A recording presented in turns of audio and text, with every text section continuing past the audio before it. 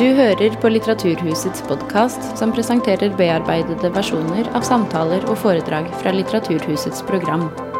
Er du interessert i mer informasjon, kan du gå til litteraturhuset.no for oversikt over alle våre arrangementer.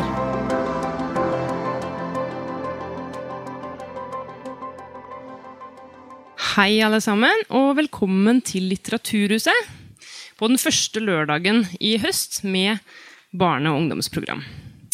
Og vi kjempeglade for å ha satt Zombie-Lars på programmet.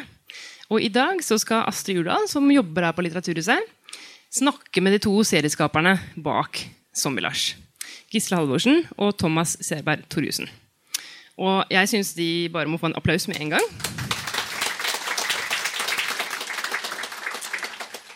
Nå det sånn at de har tenkt å snakke litt sammen om serien, vise noen klipp også. Og for dere som sitter og har lyst til å spørre om noe, så tenker jeg at det går an å gjøre det litt til slutt.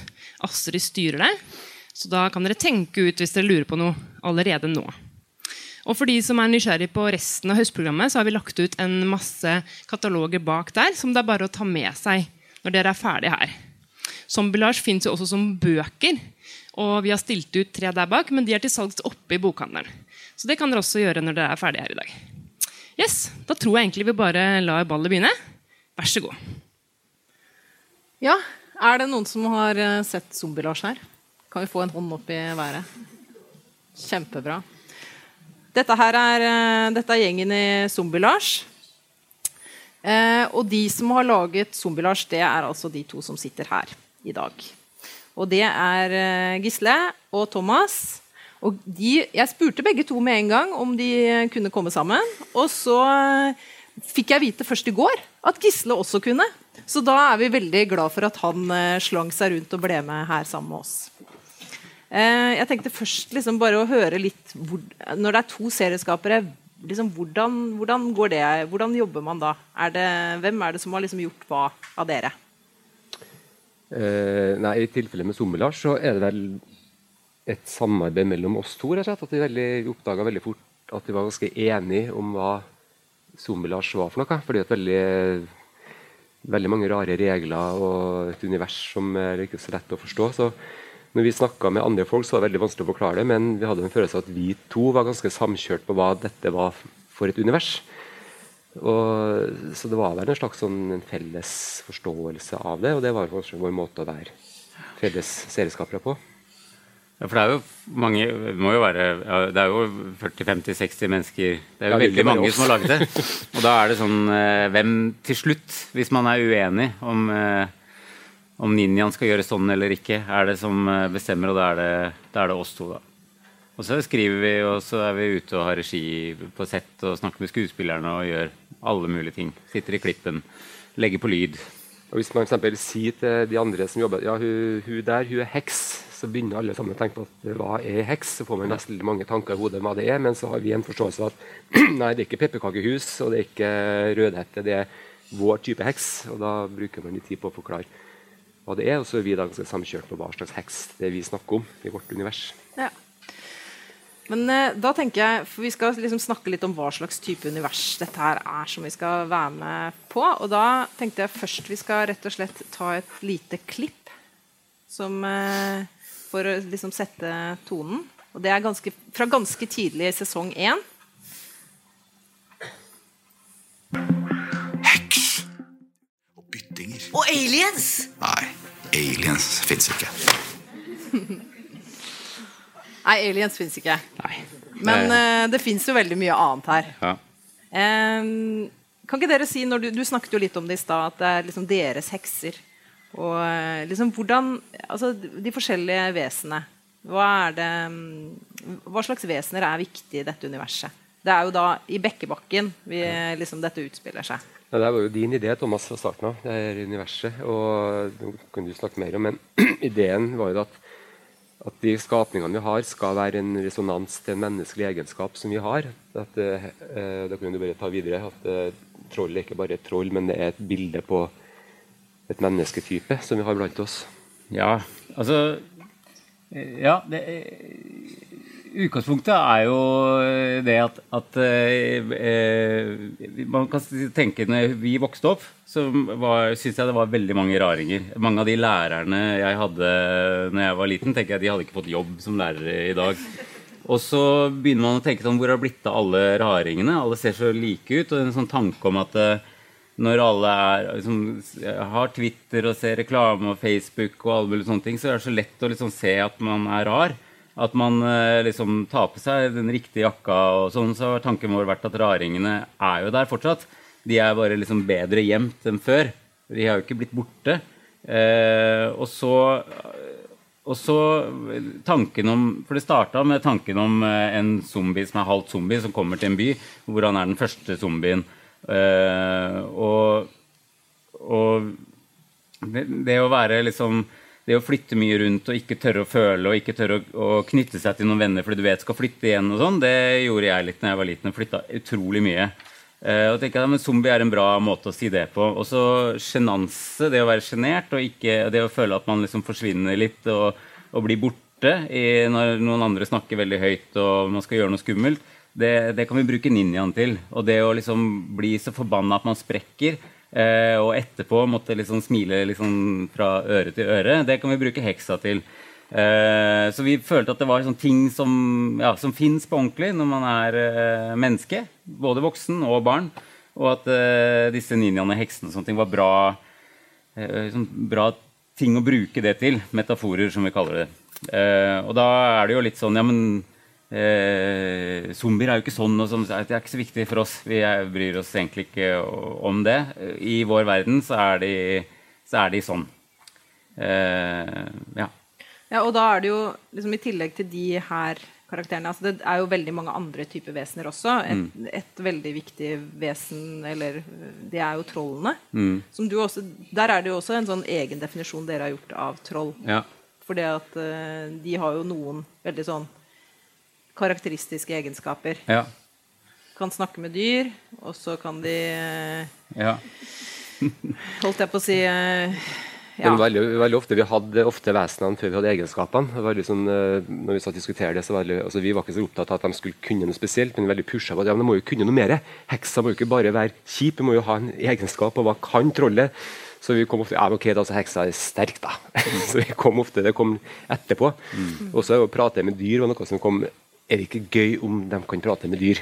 Så kom det litt sånn baller rundt. Ja, for utgangspunkt med troll de jo sånn, de trenger skogen og rock og trenger å ha mye energi, og ikke så veldig flinke til å sitte i skoletimen, og det hjelper egentlig ikke å gi de ekstra timer og sånne ting. De trenger å bruke kroppen og sånn, men så vi har jo vært, for vi tenker jo at det har vært veldig viktig å underholde, være morsomme, og vi synes det var veldig gøy med noen som kan snakke med dyr, men aldri har vært i skogen, og gleder seg så fælt. Når de kommer ut, så liksom elgen stokkdum, og det ingen samtale. Det synes vi var veldig gøy. At det var kanskje litt sånn grov og vulgær. Men den scenen fikk vi jo aldri laget. Det jo også herlig det der med at det eneste som roer trollene denne elgen. Så at man kan komme med et elghode, så da faller ting til ro. Ja. Vi veldig glad for at det liksom gir mening også utenfor oss. Men så det et favorittvesen da, for mitt vedkommende, og det det bikkjemenneske. Jeg synes det en helt fantastisk skapning. Det skal vi også få lov å se et klipp av. Det klipp nummer 2.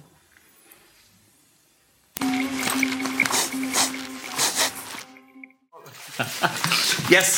Hvor var jeg?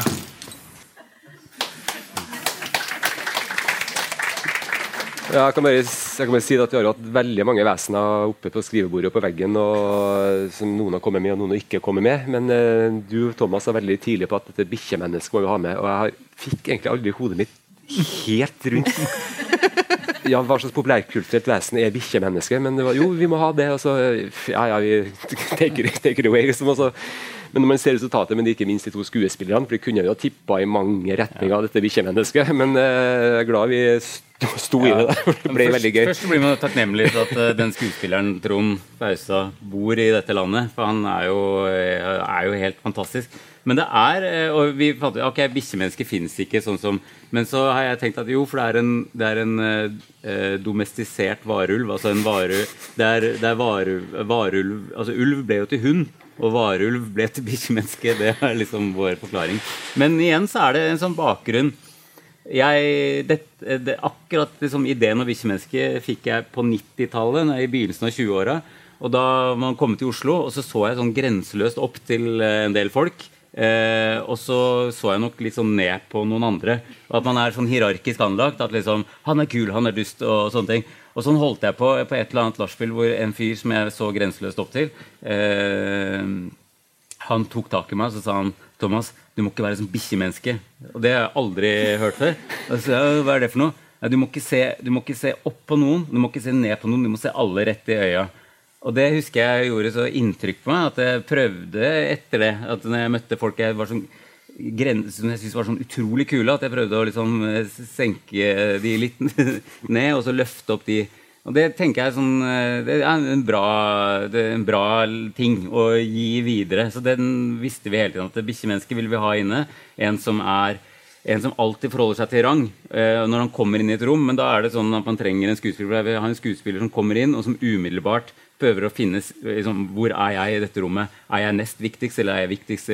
Og de finnes, de har man møtt. Og da Trond en person som det går an å spørre, og som kan gjøre det. Så om det vesenet ikke finnes i populærkulturen fra før, så håper jeg det gjør det nå. Også derfor det kanskje blir, om vi får lov å tillate oss å si at det blir ganske morsomt, at man har, det ikke sikkert alt det Thomas sier nå kommer igjennom, at det alt det bakenforliggende strømmer ut gjennom Trond, men vi vet det, og Trond skuespillerne vet at dette det den karakteren kommer fra, og da blir det virkelig morsomt også når det spiller seg ut. Det et eller annet der som viktig. Og vi kaster ikke bare på karakterer fordi det artig med en person som halvt hund, men at det kommer fra noe, da, og da tror jeg det som regel spiller bedre.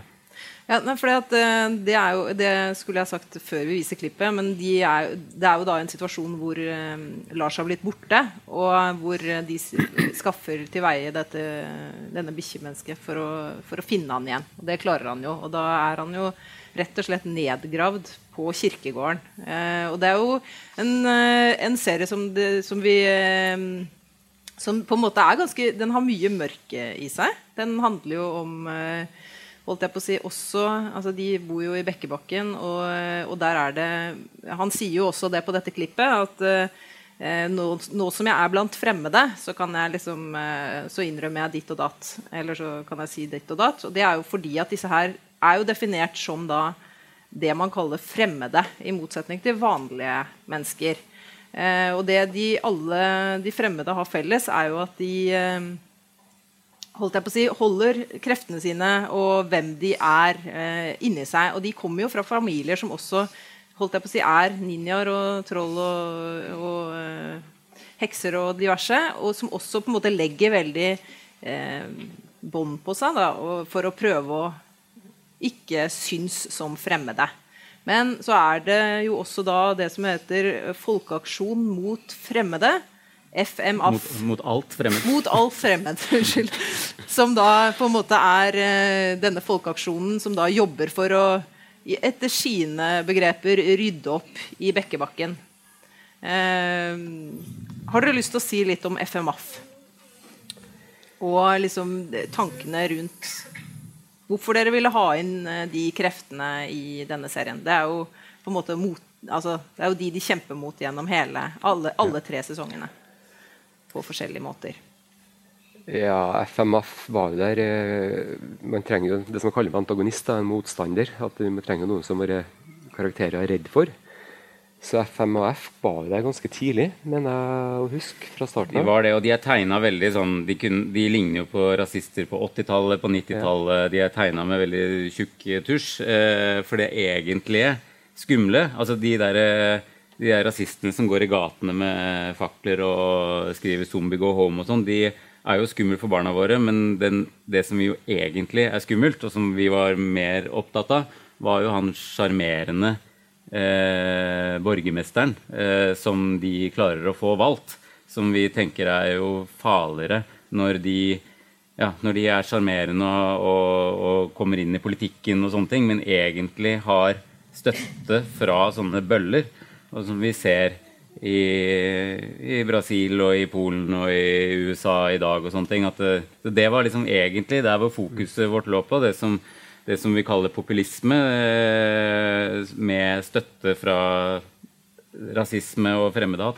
Men det er som Gisle sier, at når du har en gjeng folk som fremmede og sånne ting, så det da ha folk som hater dem, bringer jo de sammen og gjør dem til en gjeng og sånne ting, så de jo der mye på grunn av det, at noen skal jo jage dem litt rundt og lage litt drama for dem. Men det blir jo veldig fort FMF. Første gang vi ser dem vel ute med det bålet i episode 2, når Anna blir usynlig, så de ganske dum. Ja. Så de jo litt sånn for oss, litt sånn, vi tar dem kanskje ikke helt på alvor som skurker. Vi tøyser litt med dem. Ja. Og det var litt sånn der, litt sånn, den gangen ukrainsk, russisk folk, litt sånn skumle typer. Men etter hvert så blir jo, som Thomas sier, det som skumlere jo de som bare godtar at ting som de og de som ikke sier fra når ting feil.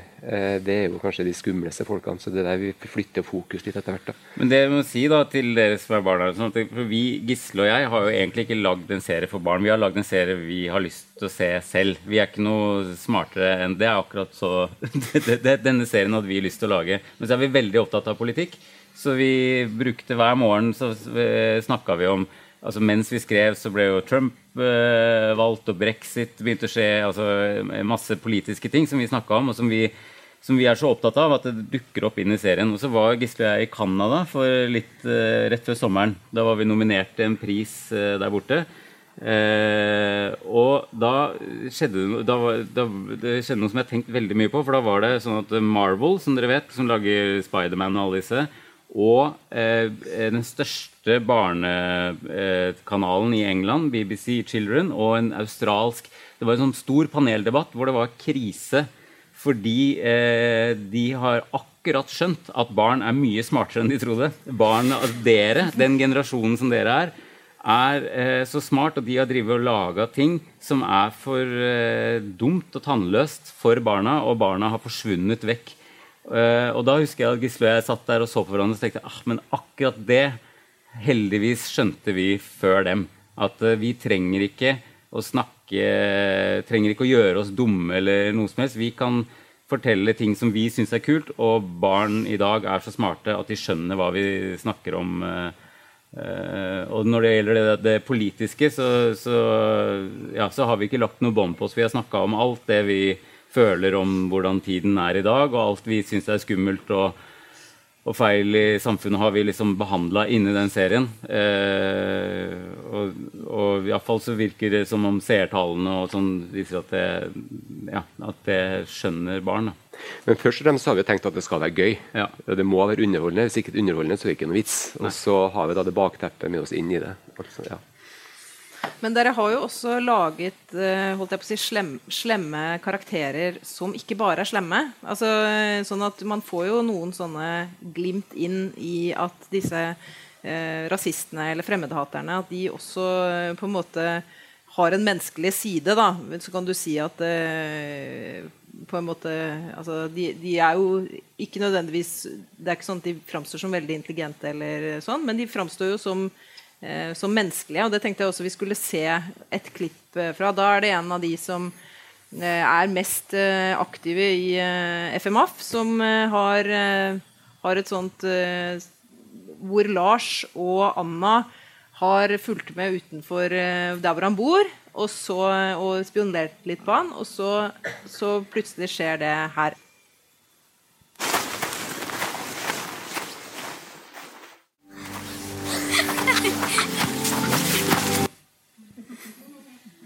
Altså, han her jo en av de som på en måte framstilles som på en måte mer, holdt jeg på å si, ulike sider da. Og så har du noen som fremstilles som han ordføreren for eksempel, som blir jo litt sånn avkledd som ikke spesielt intelligent. Men så har du noen av hans medarbeidere som rett og slett bare ordentlig kjipe. Enn så lenge. Ja. Eller blir det ikke mer da, men ja. Nei, det jo en avsluttet serie. Men vi jo sammensatte mennesker alle sammen, og det jo det som kanskje litt spesielt med å lage en TV-serie, motsetning til å lage en film, det at vi selv også blir seere av vår egen serie, og så ser man jo ting som man blir glad i, sånn som Bjørn som skuespiller her, som så kjempegøy, som egentlig ikke var med som FMF i starten, men kom i sesong 2, og så er det også morsom som han kan ikke gjøre mer med han, og så vekste det på oss, og så kom den scenen der hvor vi viser han også som menneske. Og det sånn, godt som Thomas inne på, at hvis du hadde 2 sesonger til, så kanskje Igor også hadde kommet frem som et mer sammensatt menneske, og han skumle hjelperen til ordføreren. Så det tror jeg nok ville ha skjedd etter hvert, at vi hadde visst flere bilder av de andre også. Ja, for jeg tenker jo at det som på en måte en ting de skumle, holdt jeg på å si, fremmedhaterne, men så det jo også ganske skummelt det de fremmede gjør mot seg selv, tenker jeg. Altså det der med at de i stor grad sensurerer seg selv, og kanskje særlig de voksne, at de på en måte sensurerer seg selv på den måten at de vil at alle skal ikke si fra om at de hekser, de prøver å få Tess til å gå i rosa og trollene til å ta piller sånn at de skal roe seg ned, og at man liksom ikke skal få med seg at de fremmede. Har dere lyst til å si noe om det? Serien handler veldig mye om å liksom legge lokk på seg selv, altså at og at vi tenker at hvis du legger sånn lokk på deg selv, så blir du liksom som en sånn trykkoker, og så blir det verre etterpå at man kan I hvert fall prøve de tingene man hele tiden prøver å skjule, og lufte de en gang iblant, og så kan man se at det kanskje ikke blir katastrofe hvis man gjør det. Hvis man har noe som litt sånn rart inni seg, som man holder skjult, så det ikke sikkert at verden vil stå og le av deg og fordømme deg med det. Og så, som det å ikke legge lokk på seg selv handler jo veldig mye av serien om at det ikke ta seg sammen. Ikke ta seg sammen. Det rett og slett en park en skog som har tatt seg sammen, sier Toril, rektor. Ja. Når du som kom på den settingen, så ringte du. Hør her, jeg kommer på, det så gøy, hør. En skog, en park, en skog sammen. Ikke det gøy, eller? Jo, det gøy. Ja, da ringte de fra klippen, og så var det sånn, vi trenger litt mer voice der. Vi har et strekk, og da har hun sagt, ja, vi får bare lov å gå I Frognerparken, og så trengte de 6 sekunder til. Og så måtte vi finne på noe. Så det kom innimellom der. Ja, hun har jo utrolig mange fantastiske... Hun har jo fått liksom de slogansene, føler jeg. For hun har jo også ekte samhold kommer gjennom enfold, husker jeg hun sier, når hun da holder appell for FMF. Og så har de jo da skoleslagordet, som like barn lærer best. Som alle sånn ganske, holdt jeg på å si, klamme og vanskelig å forholde seg til. Da. Ja. Men det en ting du spurte om først, det med at folk gjemmer seg, sånn, det jo også for oss, vi snakker for eksempel da om norske jødene sin historie, ikke sant? At de lå lavt I terrenget for ikke å stikke seg ut, og så det finnes jo også den frykten som veldig mange har, fordi det har jo vist seg at det kan av og til være farlig å stikke seg fram, eller bli sett da, så det jo noe, det ligger jo også en sånn helt ekte frykt der nede sted, som ikke de snakker om blir brent på bål og sånn som de har de husker jo på at det var noe skummelt der bak en gang som ikke vi bruker så mye, så det jo ikke bare legge lokk på seg selv, men også være rett og slett litt redd for å være annerledes, og det det mange som har hatt grunn til å ha vært også, så det jo et alvor der også da, som vi tilser litt med. Jeg tenker at det en veldig sånn bra overgang til et klipp til, som som handler litt om altså nettopp det der med parallellen til det jødiske, for der fikk man jo I andre verdenskrig at man fikk stjernen som jødene måtte bære, og det jo det sier jo de nei, det ikke det. Sorry, det den. Men da sier jo, det jo også en strategi fra FMF. Når de kommer I posisjon I 3. sesong, så vil de at alle fremmede skal bære en F på skjorta.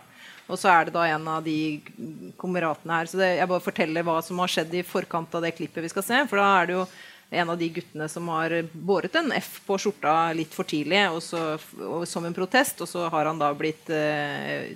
han som da har overtatt klassen, som en FMF-representant, han blir rasende. Og så det da bryter heksa inn og kaster han gjennom rommet. Og da det hans reaksjon på det i forlengelsen av det. Ser man det, ser man det.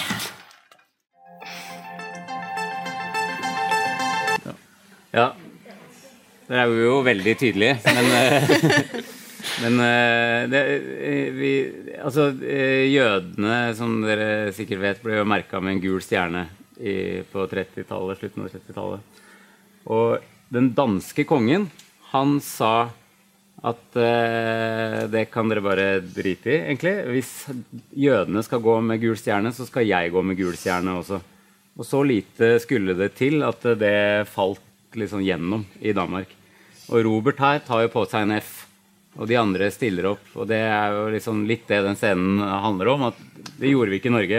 Vi så bare på at man sendte jødene av gårde, og veldig, veldig mange ble drept av den grunn. Så det var litt et sånt hyllest til den danske kongen, og så var det jo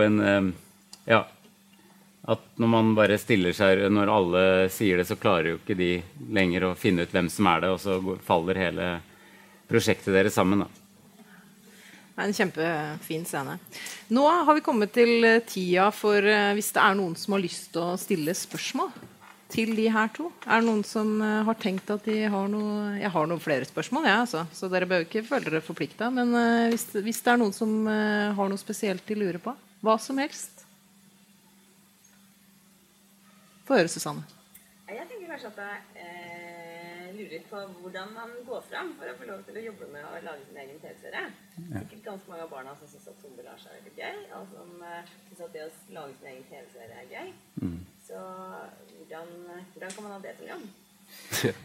Ja, jeg har jo gått den norske filmskolen på manuslinja der, og lever jo da som forfatter. Så da det jo først så må man jo komme med en idé, og det var med 2 sider som jeg sendte til Gisle. Hva med det her? Og så du aldri vedlegget, så du var sånn, nei, jeg svarte ikke og sånt, så ble jeg sur, og da satt jeg så på det lenge, det her jo kjempebra, hvorfor gidder han ikke å ta et møte en gang? Og så leste han vedlegget, og så begynner man å snakke, og så det sånn,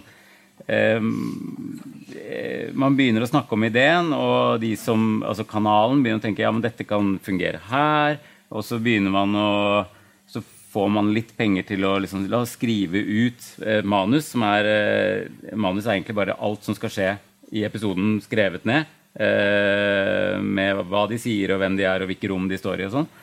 Og så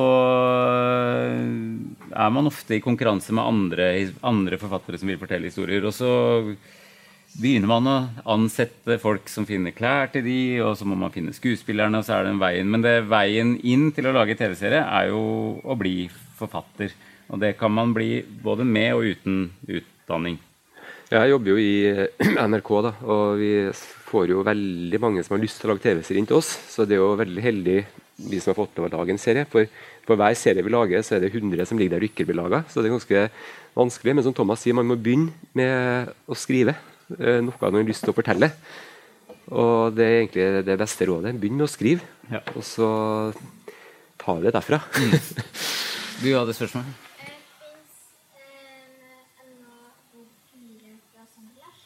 Nå det sånn at de tegner litt sånn utenfor oss, tegner jo veldig det som har skjedd i episodene. Så hver bok en halv sesong, så bok 1 og 2 liksom sesong 1. Nå har bok 3 kommet, som første, og da tror jeg det vel kanskje i november eller noe at bok 4 kommer. Og så må jeg bare tro og håpe at da til våren så kommer bok 5, og til høsten neste år så kommer bok 6, og da hele serien samlet. Så bok 3 har akkurat kommet. Jeg lurer på hvor lang tid det tok fra ideen var der, og til liksom første sesong var i gang. Hvor lang tid tar sånne ting? Det veldig forskjellig. I tidligere så gikk det ganske fort til å være en TV-serie. Ofte så kan det ta 10 år fra man har lagt en ting på bordet til det faktisk kommer. Men så her så mener jeg at det kanskje gikk 2 år. Kan det stemme? Fra ideen kom til vi ble sendt? Ja, ikke noe mer. Nei. Jeg tror vi har brukt i underkant av 4 år fra liksom vi begynte. Men det jo sånn når vi filmer blant annet, så filmer vi så tar vi bare opp nok til sånn cirka 4 minutter TV-serier hver dag. Og da det masse folk på jobb, vi jobber i mange timer, og det du sitter igjen med nok materiale til liksom bare 4 minutter, så det tar lang tid. Dere må bare strekke opp hånda, så ser jeg dere hvis dere har noen flere spørsmål, ikke sant? Så følger vi litt med på det. Men jeg lurte liksom også på Zombie-Lars, har det blitt solgt til utlandet, og det blitt vist noen andre steder? Det blir vist andre steder. Det går i Sverige og i Finland og i Danmark og i Polen og i Nederland. Men veldig ofte så viser vi starten når han kaster seg ut av vinduet, og så det nei, aldri, det skjer ikke. Det kan vi ikke vise.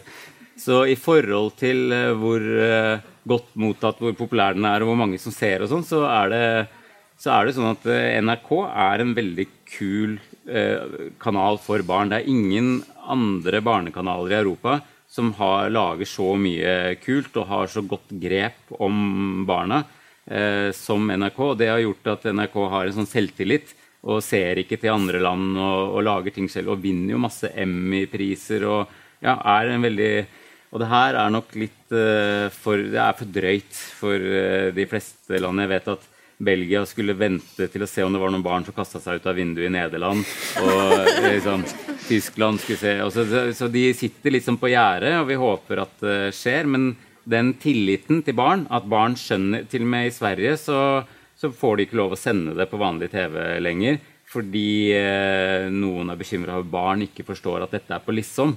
Og da vi tilbake til det jeg snakket om, at over hele verden så tror en del folk som lager barneinnhold at den generasjonen barn som dere dummere enn dere i virkeligheten for dere skjønner jo at det på liksom.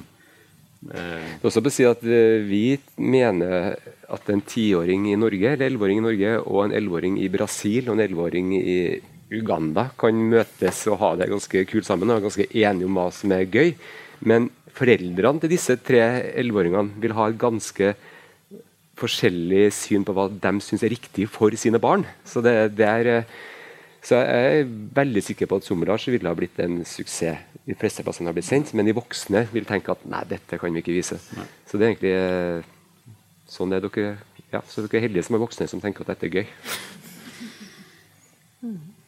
Har dere noen favorittkarakterer selv fra serien?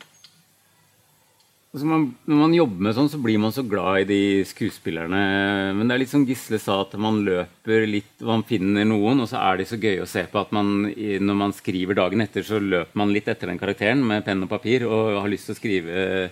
Og sånn som Toril, altså rektoren, Laila Goody, hun hadde vi egentlig tenkt skulle sprekke som troll allerede i sesong 1. Men når vi så hvilken sånn kraft hun hadde, og det ligger en sånn sårhet i henne, at det noe med henne, så var det sånn, nei, men hun kan vi aldri slippe. Hun må være med oss hele veien gjennom. Og hun det, som du sier, med alle de tingene hun sier, alt det, hvor intenst hun hater naturen og sånn, hvor de liksom bare rot, og ingen tørker seg i rumpa, og de spiser hverandre levende, og det kaos og sånn. Det veldig gøy å skrive, og det veldig gøy for Laila å si, for det noe sånn forbudt med det. Ja, hun jo en veldig stor karakter. Ja, hun en mye større karakter enn vi trodde, men den gjengen der jo også bare, vi hadde 2000 barn inne på audition for å finne de der. Og ja, vi så glad for dem at jeg husker at jeg fant, når vi fant hun som spiller Anna, som heter Hanna, og Lars, som heter Leonard, så ble jeg så glad, for jeg skjønte at de to her kan jeg se på i 10 sesonger. Og deres forelskelse tror jeg på. Så jeg hadde bilde av dem fra audition på telefonen min, helt til barna mine påpekte at alle andre hadde bilde av sine barn. Så skiftet jeg tilbake. Så de som var veldig, veldig glad for den gjengen der, først og fremst. Hvordan har det vært for dem å liksom bli gjenkjent, eller blir de gjenkjent? Blir dere gjenkjent? Nei. Nei. Det har en blandet opplevelse, tror jeg. Det rart med det å bli kjent. Det litt stas, og så det kanskje ikke så stas lenger plutselig. Men det jo forskjellige mennesker der også, som tar det litt sånn forskjellig. Jeg vet at Hanna synes det har vært litt vanskelig etter hvert, for det veldig mye på sosiale medier, og mange folk som melder det og sånn, så vi snakker veldig med dem om hvordan de skal forholde seg til det. Og det at noen sender deg melding på Snap betyr ikke at du må være bestevenn deres. Så det en sånn, litt sånn, ja, lære seg å forholde seg til det. Men jeg tror det har gått veldig fint. Alt i alt har det gått veldig fint med de og... Ja. Men jeg får en favorittkarakter bortsett fra det her som jeg synes Sebastian Berg er veldig glad i. Jeg har et stort hjerte for ordfører Bastian en godfjott som egentlig bare vil godt, men som blir det feil, omgitt seg med litt feil folk og ikke ærlig med seg selv, så vil han bare ha kjærlighet han også, som alle oss andre. Så han synes jeg blir glad når jeg ser Bastian Berg. Ja, han er også sånn som tar en annen retning enn man kanskje tror med den forelskelsen. Når han da blir forelsket i et troll, så tar han liksom konsekvensen av det. Ja, og så skjønner han at han er en nyttig idiot, men så vil han ikke være en nyttig idiot fordi han har en viss sånn selvinnsikt på det. Men han er jo også det skumleste, fordi nettopp det at han er så jovial og grei gjør at man kan stemme på han selv om den gratis taco på fredager og mur rundt Bekkebakken og alle de tingene han foreslår ikke går opp til slutt. Han gjør selvfølgelig både Trump, men så vi håper jo at den ekte Trump kan gå samme retningen som Bastian Berg da, og åpne opp og bli en forelske seg meksikaner. Ja, det får vi håpe. Jeg tenkte at vi skulle, for dette det er jo en også veldig viktig at det er en serie om vennskap, tenker jeg, og samhold. Det er jo sånne, holdt jeg på å si, veldig sånn tydelige kjerneverdier. Så jeg tenkte vi skulle, hvis ikke det er noen flere der, få høre.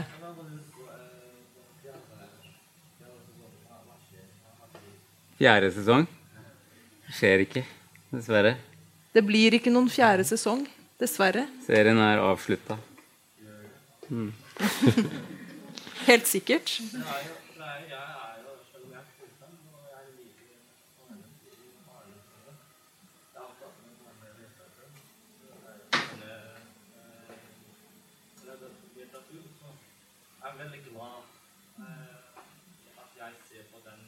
Ja.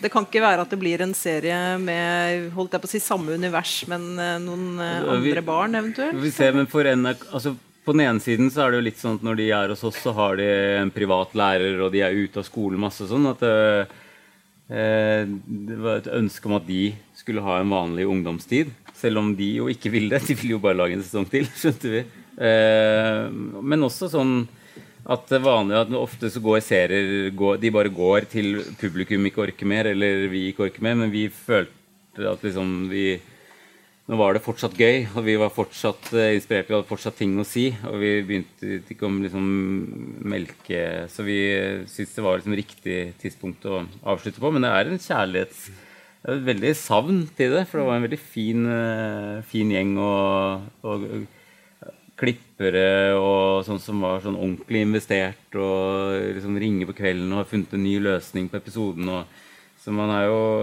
veldig... Vi har hatt det veldig fint med det, og jeg tror skuespillerne og alle har hatt det. Men jeg tenker også litt sånn som vi tenker NRK Super og NRK, at når vi har skuespillere som er barn, så tenker vi at nå låner vi disse barna til å gjøre dette prosjektet i en tid, og det er en pause i deres vanlige liv, men dere skal på et tidspunkt tilbake og leve det vanlige livet deres, som ikke er dette. Og det er så viktig at det ikke går for lang tid, altså, så vi har hatt disse barna i 40 episoder. De har blitt utrolig mye eksponert på TV, blitt gjenkjent overalt, men de skal ikke bli livet deres skal ikke være at Hanna er Anna. Hun skal være Hanna, og da tenker vi at på et tidspunkt så er det nok, og så skal hun tilbake igjen, og så går det i tid, og så er hun Hanna igjen, og lever sitt vanlige liv. Og det synes vi er litt viktig. Vi ser jo hvordan det kan gå i Amerika av og til, med de som ikke gjør det sånn. Men da tenker jeg at vi rett og slett ser siste klipp, og der det er jo vennskap på prøve på en måte. For da er det sånn at Anna blir jo nektet av foreldrene sine å møte Lars, så hun har løyet på seg at hun går på turen. Og så får jo det selvfølgelig konsekvens på et eller annet tidspunkt, og da skal hun være med på en turnoppvisning etter at hun ikke har gjort holdt jeg på å si, det hun skulle før det. Og så er jo da planen at de skal trykke, vennene hennes har funnet ut at de skal trykke på brannalarmen akkurat når hun skal på, sånn at hun skal få slippe å opptre Men så står det noen i veien ved den brannalarmen de skal bruke. Så det det klippet vi skal avslutte med. Ja.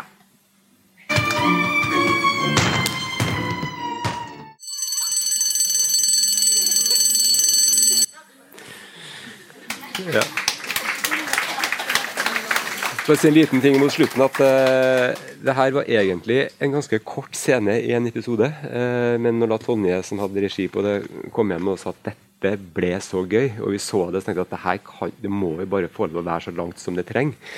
Og da endte vi opp med å klippe en ekstra episode nesten, altså som ikke var i manus, men som vi satt sammen nytt for å få plass til hele den turnscenen, for vi synes den var så gøy. Men det er fælt, fordi for de av dere som vil skrive, så det er noen som sier at det å være forfatter, at du skal være liksom en grusom gud. Du skal først lage et univers, og så skal du bare trekke og gjøre alt vanskelig for dem etterpå. Og vi jo så glad i henne at det gjør jo vondt å se på for oss også, men det veldig gøy å se ansiktene deres når hun turner. Fantastisk. Da vil jeg gjerne si tusen takk for i dag til dere begge to. Tusen takk for at dere kom og pratet om Zombie-Lars her hos oss. Takk for at du kom.